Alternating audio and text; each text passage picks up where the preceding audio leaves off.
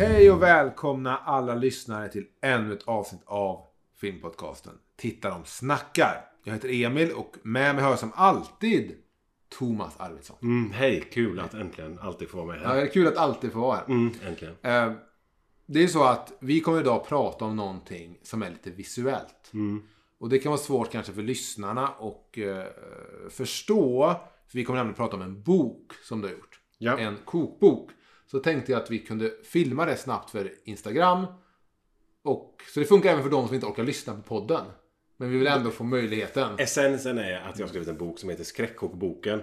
Och som har den här beskrivande undertiteln Mat och skräckfilm i utsökt kombination. Precis. Som beskriver vad den här innehåller ungefär. Och vill du ha chansen nu här innan den Instagram-videon slutar att kränga den så bra du kan. Den kostar bara 350 kronor. Du får man gå in på Kickstarter. Och söka på Skräckkokboken så finns den där. Ja, jag tror att du kommer kränga den mer i avsnittet. Vi får väl se. Men för vi kanske ska börja med att säga att du kommer från skräckfilmspodden Vargtimmen. Ja, det stämmer. Är det Västsveriges bästa skräckfilmspodd? Västsveriges kanske det kan vara, ja. Ja, det kan vara det. Ja, jag brukar vara försiktig med att vara kaxig sådär. Det finns många fina skräckfilmspodcaster. Det finns ju väldigt många skräckfilmspoddar. Ja, det gör det verkligen. Det finns ju för många genrepoddar. För många? Nej, det vet jag inte. Nej, men du kommer ändå med någon sorts aktivitet inom skräckfilm. Och jag tänker att vi kan börja bara för du har gjort en kokbok med tema skräckfilm. Ja. Tema skräck.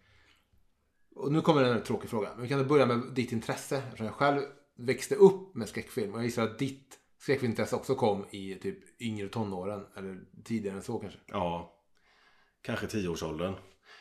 Det var ju då jag och Lars som jag gör den här podcasten Vargtimmen med. Som hade det här, eller som har haft det här intresset för skräck från början tillsammans. Och det började väl med att vi blev riktigt rädda för en spökbild i den här tidningen Lexikon. Som ett tag konkurrerade med Vetenskapens Värld tror jag. Eller vad det nu heter. Okej. Ja. Och då kände vi att det var en som klickade till lite grann i oss. Vad var det för bild då? Det var en bild på alltså sådär, sanna spökbilder då. Så var det på en bildtext så stod det så här: vem är damen i baksätet? Jag hatar sådana bilder. Ja, men och vi fattade aldrig vad det var på bilden. Alltså vi såg tydligt en person på bilden i bilen. Men så vid ett tillfälle så här så sa Lars: men du, där är inte tanten. Där är hon. Så det blev nästan som en så här, hoppa till effekt. Ja, nästan som en 3D-bild man tittar på. Ja, men så här helt plötsligt bara, ja men där är ett ansikte i baksätet. Så blev vi så fruktansvärt rädda. Det tyckte vi var härligt sen, visade det sig. Men vem var det som hade boken? Eller nej, det var min bror som prenumererade på Lexikon. Så det var bara ett nummer sådär som hade spökspecial. Och så jag tror man gick där från den här En Ding Ding Värld. Alltså den lite seriösare sådär. Ja, för En Ding Ding Värld minns med det gula magasinet. Ja, precis. Men sen så tillägga då till det här skräckfilmsintresset så kommer det också av den här alltså, äldre kidsen i området. Framförallt och Daniel Garptoft som vi alltid återkommer till i våran podd. Som också var med och gästade oss här om sistens och pratade om det här åren runt 93. Ja, det såg jag. Känner du till min och Garptofts historia? Ja, jag gör faktiskt det. Vad är den? Att du skulle få stryka av honom. Ja. Men jag det tror jag inte på för 5 öre. Ja, men jag minns fortfarande ögonblicket. Nej, men Daniel Garptoft för mig är en av världens snällaste människor. Det ser jag inte emot. Så jag har svårt att se att han skulle överhuvudtaget brusa upp sådär. Om inte du har betett dig på ett sätt som gör att det kanske var värt det. I det fallet, nej. Nej. Han var bara en vettvilling. Men hur som helst, okej, han präglade det såklart. Jag hade ju för det första jag minns är en skräckväg som var så här man verkligen såg en skräckfilm så där. Det var ju Terror på Elm Street. Och det var ju min kompis Nathalie. Hemma hos henne. Det måste ha varit i mellanstadieålder. Och det var ju för att hennes stora syster. Som då. Hon kanske bara var 14, 15, 16. Hon kände liksom som en evighet lång. Eller gammal. Men hon hade liksom 1:an, 2:an tror jag inspelade. Och så hade hon 4:an på köpkassett. Så skulle man liksom bara kolla på det VHS-omslaget du vet. Och bara se Freddy du vet. Men då var du runt 10 också då eller? Om det var mellanstadiet så var jag kanske 10-11 då. Ja, en liten spaning jag har är att, nu gör jag inte det själv kanske då, men att många minns den stora skräckupplevelsen av en film runt 11-årsåldern. Det är där det händer. Ja, det är så här, om man skulle ha typ som en freudiansk utvecklingskurva. Så är det så här, vid 10 år kommer första den här bilden i skräckfilmen man råkar hamna framför. Som liksom sett, ja. Och den tesen driver ju Lasse vidare i våran podd och Vargtimmen att många av oss som tittar på skräckfilm senare i livet gör det delvis för att hantera det traumat av att man har sett på skräckfilm. Så det är att man måste återgå till den här rädslan och...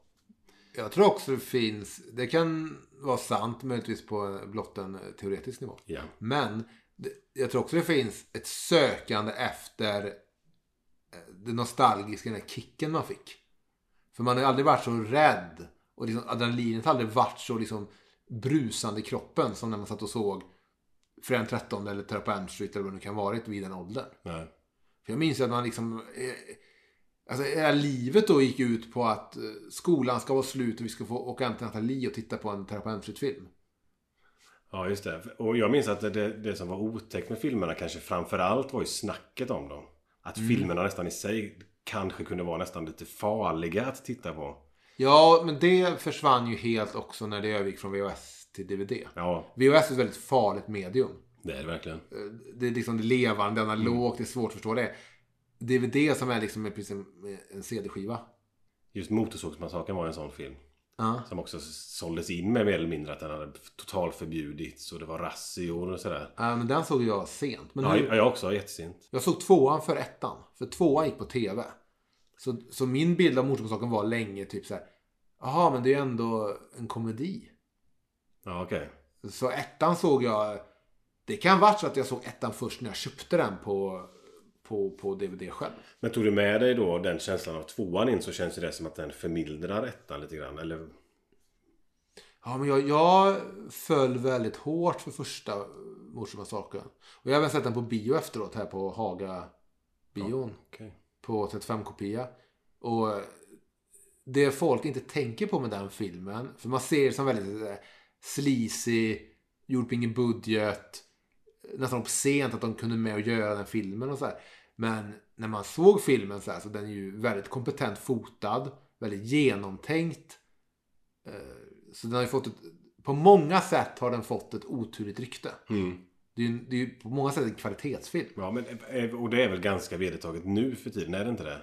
Den blir invald i någon sån här, inte Hall of Fame heter väl inte, men något så här filmarkiv i USA. Ja, precis. Vad heter det? American Film Institute kanske arkiv där de sparar ett par filmer per år. Så man har väl fattat det så småningom att den... Det var dit George Lucas vägrade skicka originalkopiorna av Star Wars. Han ville bara skicka sina datoreffektskladdade versioner. Så att när de blev valda, vilket jag vet inte vad jag säger om det. Men om vi bara pratar om boken. När kom idén? Ja, men så här var det. Att då Vargtimmen blir det mycket prat om, för den här är väldigt Vargtimmen kompatibel, ska jag säga. Men då börjar... Lite oskönt att du kränger både en bok och din egen podd. Ja, men jag får passa på. Så är det. Nej, men grejen är att vi startade Vargtimmen då för snart 6 år sedan. Och då vi gick ifrån att inte ha poddat någonting såklart tidigare. Fick ganska bra feedback ganska snabbt. Och kände att men då fortsätter vi med det här då. Och jag tyckte det var väldigt kul och ville lägga mer tid på poddandet. Men Lars då spelar ju band och sådär. Ja. Så han var lite upptagen, så han hade inte riktigt tid. Vampire är det. Fick tyvärr ingen Grammis igår. Vem var nominerade? De var nominerade för andra gången. Ja, trevligt. Jag såg även att Garmarna var nominerade. Och lyssnade mycket på Garmarna. Tvärtom. Ja. Inte. Nej, men då tänkte jag så här, vad kan man göra mer som breddar Vargtimmen-podden så där. Då tänkte jag ta något tryckt material kanske. Ja. Då tänkte jag, kan man göra ett Vargtimmen-magasin? Lite som ett fans. Ja, men typ så här. Det här pratade jag om och så kan man lägga till. Och då tänkte jag ganska tidigt att mat, det har jag alltid tyckt om att laga och sådär. Kan man ha lite recept. Och så Det då är fick väldigt likt, jag vet inte om du ser där uppe så har jag Pearl Jams fan-tidning. Ja, okej. Och de behöver ju, vet jag inte ens hur sällan de där kommer, men ibland har det varit känslan av att de behöver fylla dem där med någonting. Och så mycket gör ju inte bandet längre, de är inte så aktiva liksom. Så då har det varit mycket så här recept och sånt i veckan. Det är vet, så här, helt underbart. om det är så här trummis med Camerons tortillas typ. Alltså. Så kan det vara. Nej, och då kände jag att det kan jag inte riktigt ro i hamn. Det är ett för stort jobb som jag inte pallar med. Och alltså, ja, en dålig idé. Det känns också som ett klassiskt här, typ starta upp och så blir det ett halvt nummer och sen nej, men det insåg jag ganska snart. Men idén om alltså det här konceptet med att så här, förgylla skräckfilmskvällarna och tipsa om lite mat sådär. Det växte då fram till den här bokidén och då skickade jag runt till lite olika förlag så här, och skrev den här idén har jag och det här vill jag göra, vill ni hjälpa till? Och då högg det här då Swedish Zombie som är ett Stockholms förlag, enmannaförlag av Johnny Berg. Han sa ja. Men var det ett förlag du kände till sedan tidigare? Ja, det gjorde jag verkligen. Som har släppt så här, novellsamlingar och sådär. Up and coming författare och så. Temaskräck. Ja, skräck rakt igenom. Och när han sa ja så insåg jag att då får jag väl göra det här då. Och sen har den här boken, alltså att den ser ut som den gör och att den formen som den har idag, det visste jag inte då utan det har växt fram lite grann. Ja, men så då hade du idén först. Okej, för jag tänkte att det kanske var en del att du gått med i flera år. Att du så sen, du vet, i 10 år har tänkt på någon dag vill jag göra en... Nej, inte riktigt så, nej. Men hur kom det att det blev ändå en kokbok då? Har du ett matintresse? Ja. Det är inte väldigt skumt att ha matintresse. Nej, men inte, ja exakt, för då tänker folk frågar mig så här, är du duktig på att laga mat? Det vet jag inte, men jag tycker det är gott att äta och sådär. Och jag har alltid lagat mat och allt. Sen hatar jag recept. Okay. Ja. Men du är ändå inte rädd för att liksom ta för dig i köket. Och leda lite även när du står med en kvinna där. Inga problem med det. Jag vill på min höjd hacka. Ja, det är jag är jätterädd för att få ansvar i ett kök. Okej. Nej, men det känner jag mig ganska trygg. Men samtidigt känner man när man har den rädslan som jag har i ett kök, så blir det också lite jobbigt, så det blir löjligt. Så börjar man tänka så här, vad händer om den här kvinnan jag träffar nu eller då eller sen, om vi får barn, så då kanske jag ändå blir tvingad på att göra mat. Men man kan lätt i en bara tvåsamhet falla undan i att hon styr och så gör jag det jag kan och så blir det så. Men vad händer sen när barnen behöver mat och så plötsligt blir min tur och så är jag blir helt paralyserad av rädsla. Du springer och hämtar skräckokboken och står första bästa rätt här bara. Tillbaka till krängan. Hur som helst, så du har ändå ett matintresse. Ja. Och du kommer på att du vill göra en boken. Du har en idé. Och du har bara liksom en idé typ. Jag vill göra en bok, tema typ skräckfilm. Vad kan man göra på en skräckfilmskväll? Och skickar ut ett förlag. Swedish Zombie. Yes. Nappar. Vad heter förläggaren? Johnny. När Johnny nappade, kom han också med det? Var han aktiv? Kom han med det eller så han bara, men kör, vi är på det, jag är på. Ja, men ganska fritt så. Men det var en grej som jag la lite mycket tid på som jag hade en vision om. Och det var att eftersom varje kapitel, om vi kallar det så, är ett skräckfilmstema och en maträtt. Och sen får man då dryckestips och musiktips till detta. Men då hade jag en vision om att ha filmbilder i också. Så jag kunde fota mat i lite samma anda som bilder från filmer. Och då sa han att det där blir nog svårt. Men jag sa, vi kan väl göra ett försök. Så jag så här, betalade in mig på IMDb. Okej, för att få access. Och satt och mejlade något djävulskt till alla de här gamla skräckfilmsproducenterna och sådär. Och frågade om jag kunde få använda bilder. Jag fick 1 ja. Och ganska många nej. Jag kommer inte ihåg nu vilken film det var. Med typ Night of the... Vad heter den? Night of the Demons tror jag. Eller sånt där. Okej. Alltså det var helt hopplöst. Och då gick jag in i en liten krisperiod och kände att fan, det blir inte den boken jag tänkte. Nej. För det kommer inte gå att ha filmbilder. Men så var det någon som sa att men det kan nog bli klint och ha det som det är nu ändå. Du sitter och bläddrar lite. Ja, men jag kollar på innehållsförteckningen.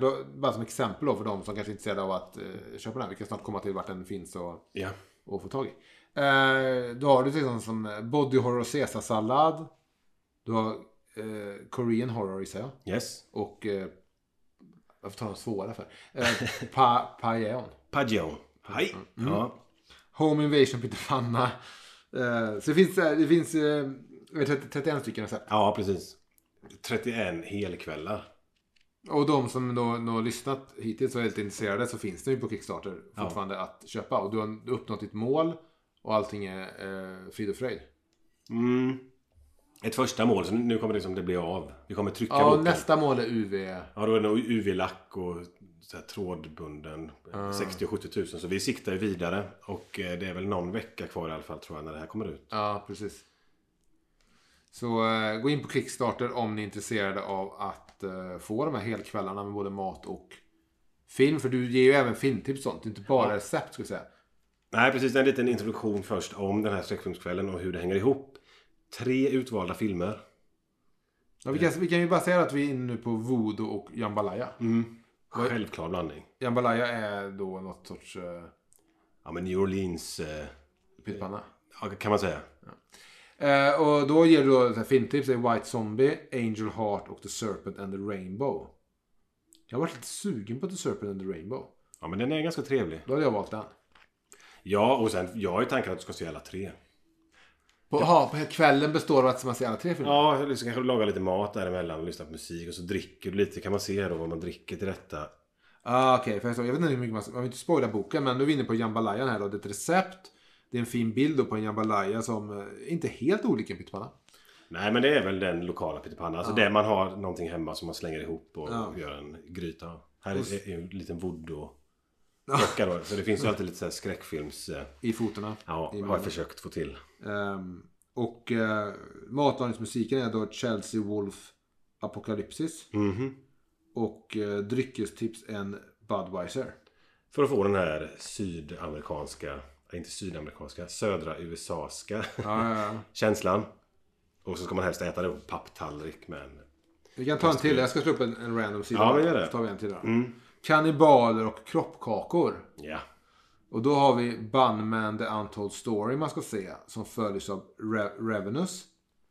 Den har jag ju faktiskt sett. Och Raw. Och då är det så här också. Om man... Där har du inkörsportar också. Ja, precis. Det har jag ibland. Och inkörsportar är då lite val för dem som inte riktigt vågar ge sig in i... Ja, vet man inte vad man snackar om alls när man pratar om kannibalfilmer då kan man ta de här. Och det är inget snällt där som man märker här nu. Jag känner bara för inkörsport. Jag tror inte jag hade tipsat någon om att se Cannibal Holocaust som den första... Eller vilken kannibalfilm ska man annars välja? Ja, exakt. Och det är lite inne på här att pratar man kannibalfilm, de som sitter och lyssnar nu utropar ju va? Varför nämns inte Cannibal Holocaust? För det är de filmerna som när man pratar om kannibalfilm det är det här är alltså inkörsporten liksom för vanlisar. Ja, men lite så. Och första touch av... Ja, precis. Och då gör man de här kroppkakorna och till det dricker man då en Stigbergets pilsner. Ja. Och matlagningsmusiken blir 16 horsepower low estate. Var det kul att sitta och välja musiken till allting? Ja. Eller var det svårt? Ja, men delvis svårt såklart. Men ibland fick man feeling. Så vissa av de där valen är ganska spontant valda. Ja. För jag har lyssnat en del på 16 horsepower. Ja. Och tycker att den speglar ganska bra musiken till Ravenous.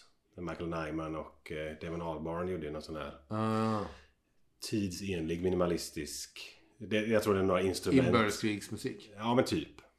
Men okej, för jag hade nog bara tänka sig på titlar bara så har man gått på så Cannibal Corpse. Är inte det ett band? Eller man gått men det är väl jättebra. Det kan man göra. Och det händer också ibland. Okay. Alltså kopplingarna är som sagt ibland spontana. Och framförallt personliga. Jag kan ha en koppling till... Alltså varför ska man lyssna på Enya när man ska titta på film med drömtema och äta svampmackor?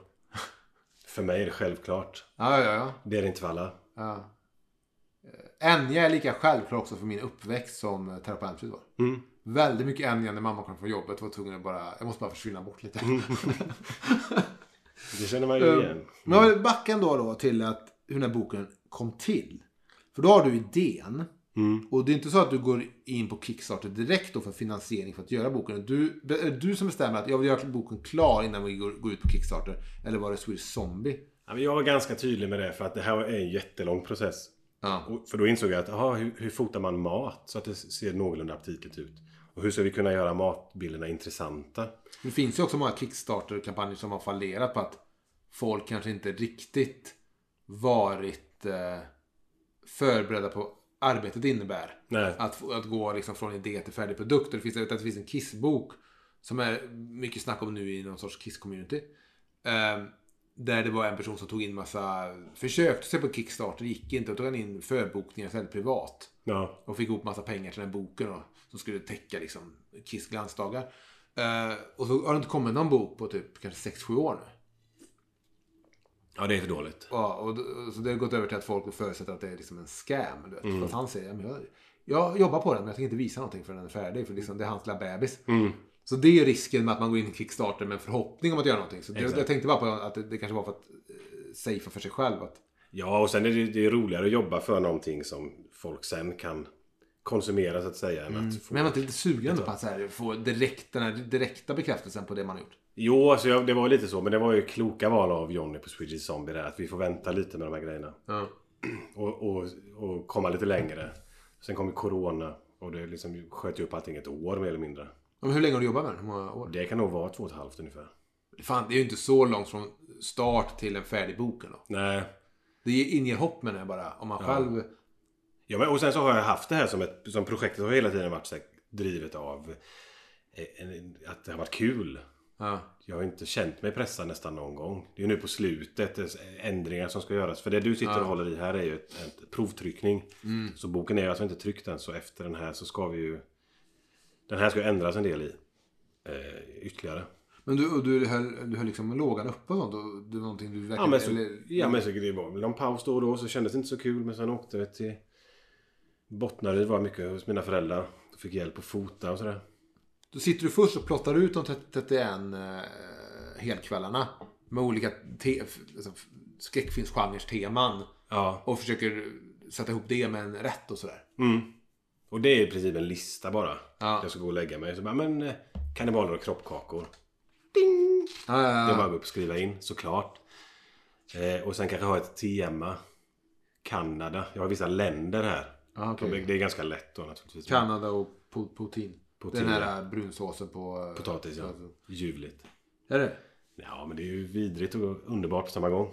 Hur kommer det att slashers fick paras ihop med korv med bröd? Men lägerelds-kompatibel mat. Och även känna lite så här yngre tonårs... Ja. Du vet, man är fortfarande lite korv och bröd i den åldern. Ja, precis. Vi tar upp den bara för skojs skull. 88. Jag vill inte... Är det korv med bröd? Här. Jag tror att det är en av de absolut första bilderna vi tog också faktiskt.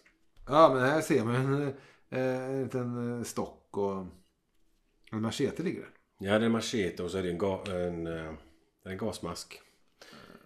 Från då...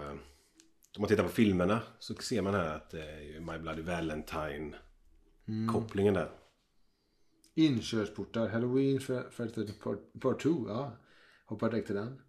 Scream är bra. Ja, men där känns ju inkörsportarna som inkörsportar. Är terapeutligt med någonstans i boken? Ja. I kapitlet om drömmar. Känns självklart nu när du säger det. Ja, ganska. Det här är det intressanta för mig när det kommer till alla de kokböckerna som finns. Och köpa inte bara den här utan liksom, det finns ju 1 miljard. Hur kommer du fram till recepten? Ja, det är lite olika sådär hur man ska se på de här. Alltså vampyrer och vitlökssoppa. Ja, men vitlökssoppan, är det så här någonting du har gjort i alla år? Eller ja, fick du sitta och komponera ihop en vitlökssoppa? Nej, men den har vi ätit. Alltså ganska många rätter så känner jag att jag vill dela med mig av och tipsa om. För att vi har ätit i min familj ganska många år. Vissa saker har jag hittat på själv. Och sen har jag till exempel till svenska skräckfilmer. Då äter man ju ärtsoppa och pannkakor. Och dricker punch och kaffe. Det säger sig självt. Och där har jag mer utgått ifrån filmerna kanske. Eller temat. Och så har jag tagit en rätt som passar därför. Så det är lite olika. Men när du ska göra din ärtsoppa. Sitter du och tänker så här. Ska det vara 3 timjan? Och ska det vara det? Eller? Nej, men du kan utgå från andra recept. Ja. Alltså det är väl okej. Som jag har kollat. Men det finns ingen verkshöjd på recept som bara instruerar. Nej. Skriver du så här: rulla ärtorna lättsamt i handen innan du släpper i dem i kastrullen och låter dem leka runt. Alltså något sånt där. Blir det lite poesi så är det uppnår du ju verkshöjd. Sen har jag inte snott recept rakt av, men utgått ifrån och så justerat efter det. Du har väl gjort alla rätter och känt att jag vill ha lite mer av det här och lite mer av det här. Ja, precis. Men var det kul att skriva recept? Nej. Nej, men inte jättekul. Alltså det är ju... För när jag läste, du vet, man ska gå igenom och så tänker man, hur kan man missförstå det här och det här? Och, alltså, fattar man? Och hur säger man lägg i på olika sätt? Ja, det kan nog förekomma att det är just det där problemet att man vill variera språket lite. Ja. Då kommer jag till frågan om bilderna då. För det var, när jag såg på Kickstarter så var det ett par fotografer. Ja. Hur tänkte ni med det och hur gick det arbetet till? Ja, men det var ju mycket att jag hade en idé om vad som skulle finnas på bilden. Utöver maten då, för det finns ju en tematik såklart i bilderna som kopplar tillbaks på temat. Och där är min fru på bild. Ja, till linssoppan. Till linssoppan, ja. Hon är med i en sekt då. Sekter och linssoppa. Så här billig mat som sektledare. Självklart. Men sen så handlar det om att jag är inte så teknisk, så hemma i Bottnaryd hos min familj då, eller hos mina föräldrar, så har jag fått hjälp av farsan och brorsan och även min fru är utbildad fotograf. Ja. Så de har hjälpt till. Så har jag liksom varit regissör, tänker jag mig. Jag uppskattar att du har med The Blob remaken, inte originalet. Den har jag varit så sugen på att se om. Hur många gånger jag har varit hemma nu vid jul och sånt, och jag och min bror så där, vi borde se om The Blob, men så hamnar något annat kommer i vägen, någon annan film och så. Ja, men det är garanterat störtmys, såklart. Den är jag så sugen på att se om alltså. Så det ska jag göra, och då kanske jag gör. Nu är jag tyvärr äter inte jag kött och fisk. Men det tycker jag är intressant, för det är fler veganer som har hört av sig under kampanjen här nu och frågat, hur ska jag göra som är vegan? Och då tänkte jag slänga tillbaka frågan till dig. Ganska många recept är vegetariska från början. Linssoppan till exempel kanske? Ja, precis. Den kan vi göra vegansk lätt. Men alltså, är det färs till exempel, då skriver jag färs. Sen lagar jag nästan alltid rätterna med vegetarisk färs. Ja, precis. För jag menar, det kan väl du också? Av korv med bröd? Ja, det är bara ja. Precis. Och det har jag skrivit i inledningen där när jag berättar lite om boken. Men tonfisklådan, då får man bara tänka, då får jag tänka då som vegan att men jag kör en tofu istället eller så här. Ja. Eller vad man nu gör. Ja, så precis, man får översätta lite grann själv. Och sen åker man ju då och så ska vi fota, då får man ju laga maten igen och lägga upp den snyggt och så ska det fotas. Men hade du en lista på det också, vilken ordning det skulle tas? Eller prickar du bara av sådär, nu har vi tagit det, nu har vi tagit det? Ja, men första gången jag tog ju en maträtt en hel dag nästan att få till. För det måste ju också se lite fräscht och nylagat ut. Och men ni har inte använt några sådär knep som du vet att man använder potatismos som glass eller man... Nej, tyvärr nästan. Hamburgarna är så syntetiska, man tar kort på för kartong innanför. Nej, nästan så att man inte... Det var synd att man inte kände till de knepen, men det är autentiska matbilder. Kan jag garantera. Och sen så känner jag att det behöver ju inte vara 100% aptitligt i och med att det finns en annan kvalitet i bilderna. Som nu tittar du på zombiehänderna som försöker gripa tag i blomkålsmackorna här. Äter någonting ni äter ofta hemma? Inte jätteofta, men det händer. Ugnsbakad blomkål är väldigt gott. Det är väldigt, väldigt gott. Och så ösar det så här med det här smöret med lite timjan och vitlök. Inte smör utan margarin är det. Högst vegetariskt margarin. Ja, precis. Det är väldigt gott. Okej, så men gör du upp eget bevåg att du skriver, du fotar, eller har du redan då kontakt med den som ska designa boken? Nej, det blev ett senare projekt. Så bilderna och sånt, det är redan färdigt innan så, hur du la allt det? Så, ja, precis. I princip alla texter och bilder var ju färdiga innan man skickar in på design. För då ska vi ju nämna här till exempel, det är ju illustrationer på vissa sidor av Jimmy Stolpe. Och han som har designat själva boken heter Jesper Holm. Men var det du som fick tag i de här jobbarna eller var det via förlaget? Förlaget. Så det här är Stockholmspersoner som jag inte har träffat. Nej, okej. Men var förlaget involverad i dina val av recept eller någonting? Eller var det något sånt bollplank-tänk? Nej, det är mitt koncept. Så här. Sen har jag kollat av och tycker att det är okej. Och det var... Jag tror... Han önskar inte så här typ... Johnny önskar inte, men jag vill verkligen få in... Nej, det var... Han saknade... Fiskpudding. Nej, framförallt inte mat han inte brytt sig om, tror jag. Men han tyckte det var oförståeligt att inte Christine fanns med som inkörsportar på tema bilar. Ja, det kan jag förstå den. Och därför slängde jag in den direkt. Ja, du gav han den. Ja, den fick han direkt. Ja, men det är naturligtvis, den ska in där. Så här har du ju alla filmer som nämns. Så det finns en filmförteckning här också. Ja, men det är ju snyggt. Ja. Men så då, du tar bilden och tar texten, du blir inkopplad då får du tag i den här Stolpe. Hette han Stolpe som artdirectade boken? Nej, Holm artdirectade, Stolpe illustrerade. Ja. Och det arbetet gick smärtfritt, eller? Ja, faktiskt. Hade du en idé? Hade du själv när det kom han med förslag på eget bevåg? Eller hade du... Men jag tänker med något sånt här. Jag tänker med svart, jag tänker röd text. Jag var ganska mån om att hålla nere på skräckestetiken. Och jag sa att jag vill... Var det mer inbjudan då, eller? Ja, men jag tänkte jag ville ha med så här, skräckkokboken. Du vet, sån här som är bara en fin bok med en viss struktur. Alltså inte en bild på mig i en screammask och 2 knivar. Alltså lite mer som en seriös bok. Ja. Så det var mina önskemål. Och sen så jobbar ju de här gratis, kan man säga.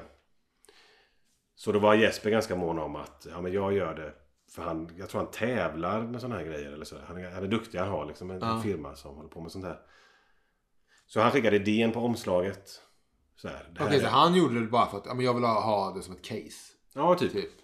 Jag hjälper gärna till med detta. Ja. Och då gillade jag omslaget direkt.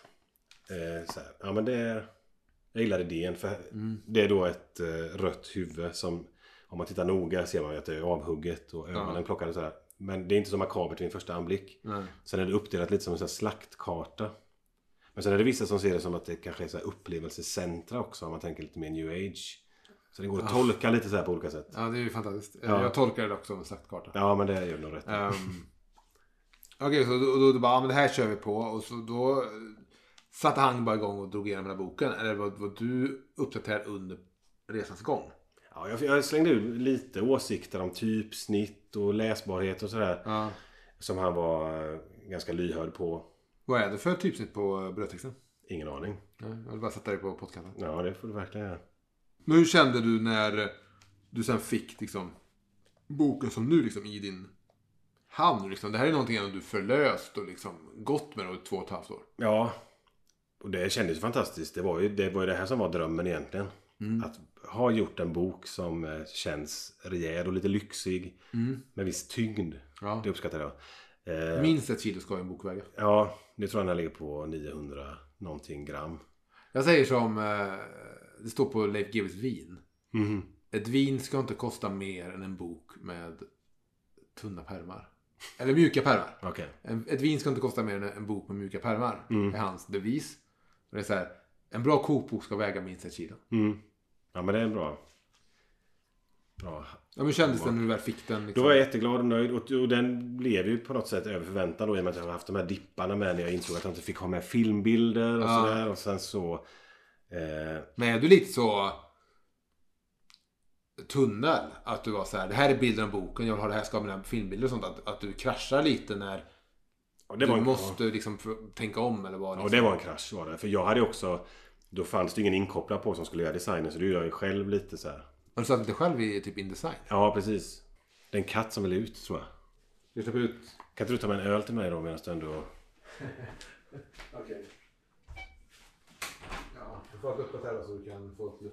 Du får välja om du vill ha Systembolagets billigaste bourbon eller om du vill ha en öl. Jag kan ta en öl till men det är så varmt. Du får den här IPAn. Ja, känner du att det känns okej? Ja. Alltså IPA är alltid hemma bara när Tony kommer på besök för att spela in våran Peter Mark-podd. Okej. Hur många avsnitt av Vargtimmen har ni pushat för boken? 2 eller 3. Och då är det bara en liten blaffa i slutet. Larsson säger typ, du får inte mer utrymme. Inte uttalat. Nej, det har han inte sagt. Det är jag som inte har tagit mig riktigt utrymme heller. Därför uppskattar jag jättemycket att få komma hit och prata om den. Det glädjer mig att du... Jag uppskattar att ha någon att dricka öl med. Ja, men det kan vara så enkelt. Win-win. Ja. Win-win. Har du något du kan ta med dig som vi kan snacka om? Ja, jag har en bok på. För men jag har ändå uppnått målet. Så det är skitbra. Erik Nyström har köpt den. Och Magnus. Också. Magnus också? Magnus Johansson. Ja, det är klart. Det kan man nästan förutsätta. Ja, tack grabbar. Jätteuppskattat. Magnus har även köpt för en 13 del 2 soundtracket på vinyl. Är det billigt? Jag tror inte det är billigt. Och jag gillar ju inte den här det som det gått mode i. Ända sedan Criterion var utfilmade. Det här med att man haffar tag i någon hipp illustratör och gör någonting helt nytt. Ett helt nytt omslag. Till en gammal, nej det funkar inte. Jag gillar ju att respektera, som du ser på mina omslag här. Så är det ändå jag har alltså, för de som lyssnar, så har jag här 4 stycken vinyler. Soundtrack, skräck. Då har vi The Shining, originalposter. Halloween 2-soundtracket, originalposter. Exorcisten soundtracket, originalposter. Och så har vi då Freddy's Dead, som inte original, det är originalpostern som blev bortvald. Ja, exakt, så den är från den tiden i alla fall. Precis, det är inte så att de har tagit in någon från Instagram och så bara, men kan inte du göra någonting coolt på temat? Nu blir jag nyfiken på hur den som blev av ser ut. Jag kan hämta det soundtracket. Ja. För det är på soundtrack som är låtarna. Det här är orkestersoundtracket. Ja. Du kan prata på med det här ordet. Ja, jag ska göra det. Men det här Shining-omslaget, eller originalposten, är ju ganska fult, eller? Tror du det? Eller alltså stilistiskt nytt, men vem är det? Vad är det för face? Vad är det för face i Ser te? du inte att det är Jack Nicholson? Det ser inte alls. Som barn, Ja. kanske. Här har du de 2 soundtracken till Freddy's Dead. Det är också kul för våra lyssnare, för ingen ser det här. Så här kan det klippas bort. Men till vänster är soundtracket med sångerna. Det är biopostern. Och till höger är orkestersoundtracket som är vad han nu heter. Han som har gjort alla posters till alla terapeutfilmer innan. Matthew någonting. Ja, han har gjort från första filmen och framåt, så gjorde han ju posterarten. Men de valde bort den här då. Och istället körde på den. Men, och här är skillnaden soundtrack score eller vad det kallas. Eller... Precis, så här är ju I'm Awake Now, performed by Goo Goo Dolls. Iggy Pop med låten Why Was I Born. Och sådär. Men det här är då precis orkesterscoret. Som avslutning då. Vad är då alltså har du fått blodad tand för första? Känner du att du drar igång ett nytt projekt? Någon nytt bokprojekt som kanske inte är kopplat till en kokbok? Men jag känner att jag får se lite hur den här boken tas emot sen när folk ska få hem den. Det känns ju superläskigt. Det är läskigt om de skickar tillbaka. Ja, så, nej men det här var för dåligt. Nej men det kan ju vara så att folk... eller ja, jag är nyfiken på att se hur folk tar emot detta. För jag är inte en i grunden skrivande person. Nej. Jag har ingen vana av att skriva dikter eller någonting. Så i första hand så är det väl det. Så det känns som att det är ganska mycket kvar med den här boken att hantera. Men efter det så kommer jag säkert sakna att ha ett sånt där projekt som ligger och... Ja, men det är gött att ha någonting. Ja, men det är kul och det... Slippa umgås med liksom, familj och sånt. Ibland. Ja. Försvinna bort. Så att man verkligen kan njuta av familjen när man väl umgås. Ja, det är så jag menar. Ja, just det. Bra. Boken kostar 350 spänn vill jag säga. Ja. Var det för mycket krängande i det här avsnittet? Vadå? Jag ville prata, jag ville prata om processen. Ja, men det har vi gjort. Du ville prata om profiten. Nej. Men om man går in då på Kickstarter. Ja, men jag kan kolla här nu. Dels kan man ju bara vara schysst. Ja, det är vissa som har varit bara. Ja, det har jag varit på Kickstarters. Ja. Jag har inte gett mig någonting i karma, tror jag. Nej. Men jag har varit schysst ibland och bara skänkt 50 spänn utan någonting emot det. Liksom, någonting för det. Sen så kan man då köpa boken för 350 kronor. Det inkluderar då frakten. Det är ju schysst för det är en tung pjäs. Exakt, så det är, ja precis. Och så kommer jag signera den. Om man inte har en signal kan man be om det. Slippa. Ja, exakt. Men det är inte så att man kan få en signal så här, typ, kan du skriva liksom det här är till min flickvän eller det här är till min mamma och sånt. Finns det möjlighet att be om det? Eller? Det vet jag inte. Man kan försöka få fatt på mail i Johnny. Ja. Jag kan säga att den möjligheten säkert finns, ja. Eller så kan man som ni har valt att man kan vara en gourmand och då köper man 2 böcker. För 650 så det blir lite rabatt. Man får en liten rabatt också. Ja. Men det vet jag inte vad... Prissättning var ju jättesvårt också. Men kollar man på vad som liksom är kutym eller jag fattar att man går på så här, vad är marginalen, vad är produktionskostnaden och sånt. Jag förstår liksom så. Och här är ju frakt som du är inne på också. Ja. Och att man faktiskt går in och vill stötta projektet. Ja. Så då tycker jag ändå att det på något sätt landar i en ganska rimlig summa. Okej, men någonting sista du vill säga om boken?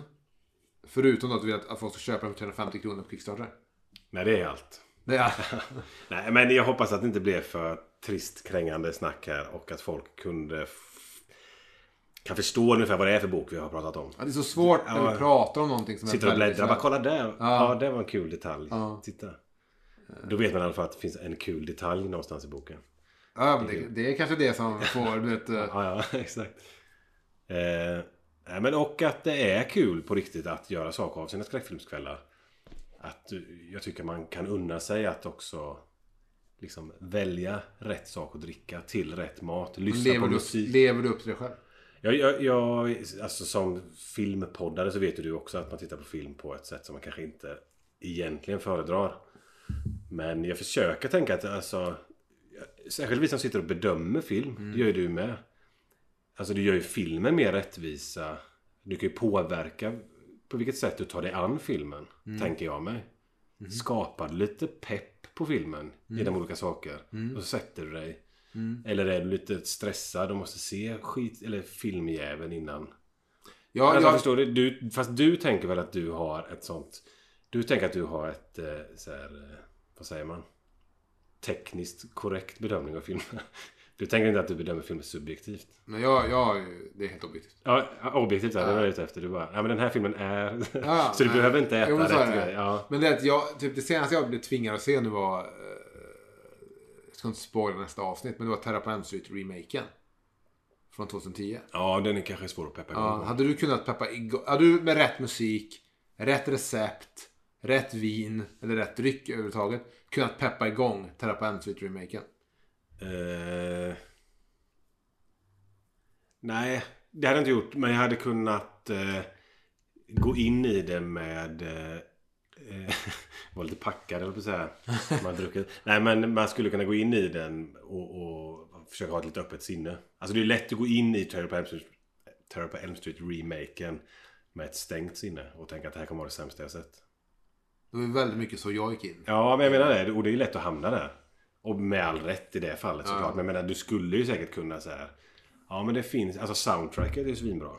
Tycker du? Ja, det låter ju jätte... Steve Jablonska. Ja, precis. Ja, men det kan ju ligga på till exempel. Om du skulle lyssna på det och sen laga... Det är ju rätt generellt. Nu tipsar du ju om annan musik. Men ett tips skulle ju annars kunna vara att faktiskt sätta på soundtracket i filmen man ska titta på. Ja, det är ett bra så här generellt tips bara. Absolut, ja men det kan vi göra. Och jag tror att det är något likt. Jag tror att jag har inte med Tales of Two Sisters som huvudsakligt. Det är en inkörsport på K-horror. Men där tipsar jag om att lyssna på soundtracket till den, tror jag. För att det är så gött. Så det finns ett annat soundtrack. Och likadant Riz Ortolanis Cannibal Holocaust soundtrack till kannibal-temat. Vackert och vidrigt på samma gång. Tycker du det är vackert när de hugger ihjäl en sköldpadda i filmen? Nej, men jag stöder inte sånt för 5 öre. Jag avskyr sånt. Det är därför jag inte ens har med de filmerna som... Och du har inte någon sån här sköldpaddsoppa? Köp boken. Får du se. Ja, vad kostar boken? 350 spänn. Om man vill ha en alltså. Sen kanske man vill ge bort den. Ja, de borde ju bara kanske 2. Ja. Då kan man betala 650. Och då går man till Kickstarter. Okej, nu känns det som att vi har svamlat. Därför kan vi avsluta då med att skräckkokboken ännu en gång finns för 350 kronor på Kickstarter. Och vart hittar man dig vanligtvis då när du sitter här och babblar? Då kan man gå in och lyssna på Vargtimmen podcast där vi pratar om skräckfiktion i stort. Jag tänker att vi ibland... Ja, ni breddar ju, ni är ju utanför film. Ja, men nu är det ganska mycket film ändå.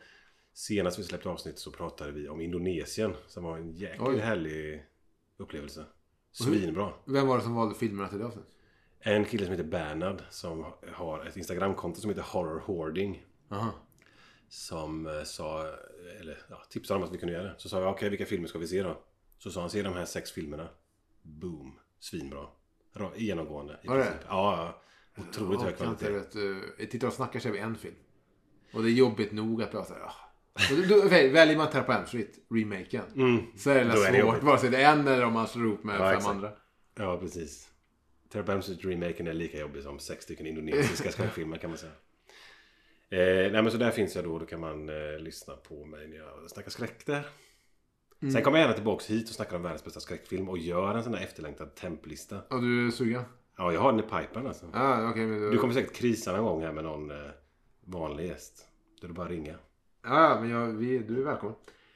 Men du behöver inte sitta då och försöka kränga din jävla kokbok en gång. Nej, jag tycker det är väldigt jobbigt i det här avsnittet att jag ber dig komma och prata om boken, men det enda du vill är liksom att folk ska vilja köpa den. Men det finns nog en liten aspekt. Alltså för det första så är jag inte van vid att kränga saker som jag har gjort. Så jag tycker det känns lite sådär. Ja, för du låter som en professionell bildskärm. Ja, men vilket är härligt att höra. Men det finns en liten aspekt av att jag är lite trött på det här innehållet. Jag har läst de här orden. Jag har tittat på de här bilderna. Fått dem skickade till mig. Du, jag har höjt ljuset lite här nu. Vad bra. Ja. Den här meningen. Behöver det kommatecken? Nej, kanske inte. Bra. Så har jag hållit på ganska länge. Så därför kanske jag inte har den rätta passionen egentligen att prata om boken. Så då går jag hellre till det faktum att man kan gå in på Kickstarter, betala 350 spänn. Jag är tillbaka. Nej. Och ska man själv sitta och detaljstudera boken? Men jag tycker du ställer bra frågor, så jag föreställer mig att vi fick fram ändå vad den innehåller. Ungefär. Alltså, nu kommer boken bli av. Jag är lycklig, min dröm är uppfylld. Jag är klar. Sen så tänker jag jag börjar kränga igen. Nej, jag är glad, jag är nöjd, jag är klar. Kul att vi kommer. Vad kostar boken? Jag vet inte. Det här är en filmpodcast som heter Tittar och snackar. Runda av. Jag tackar för att du kom. Tja. Tack, hej. Vad kostar boken?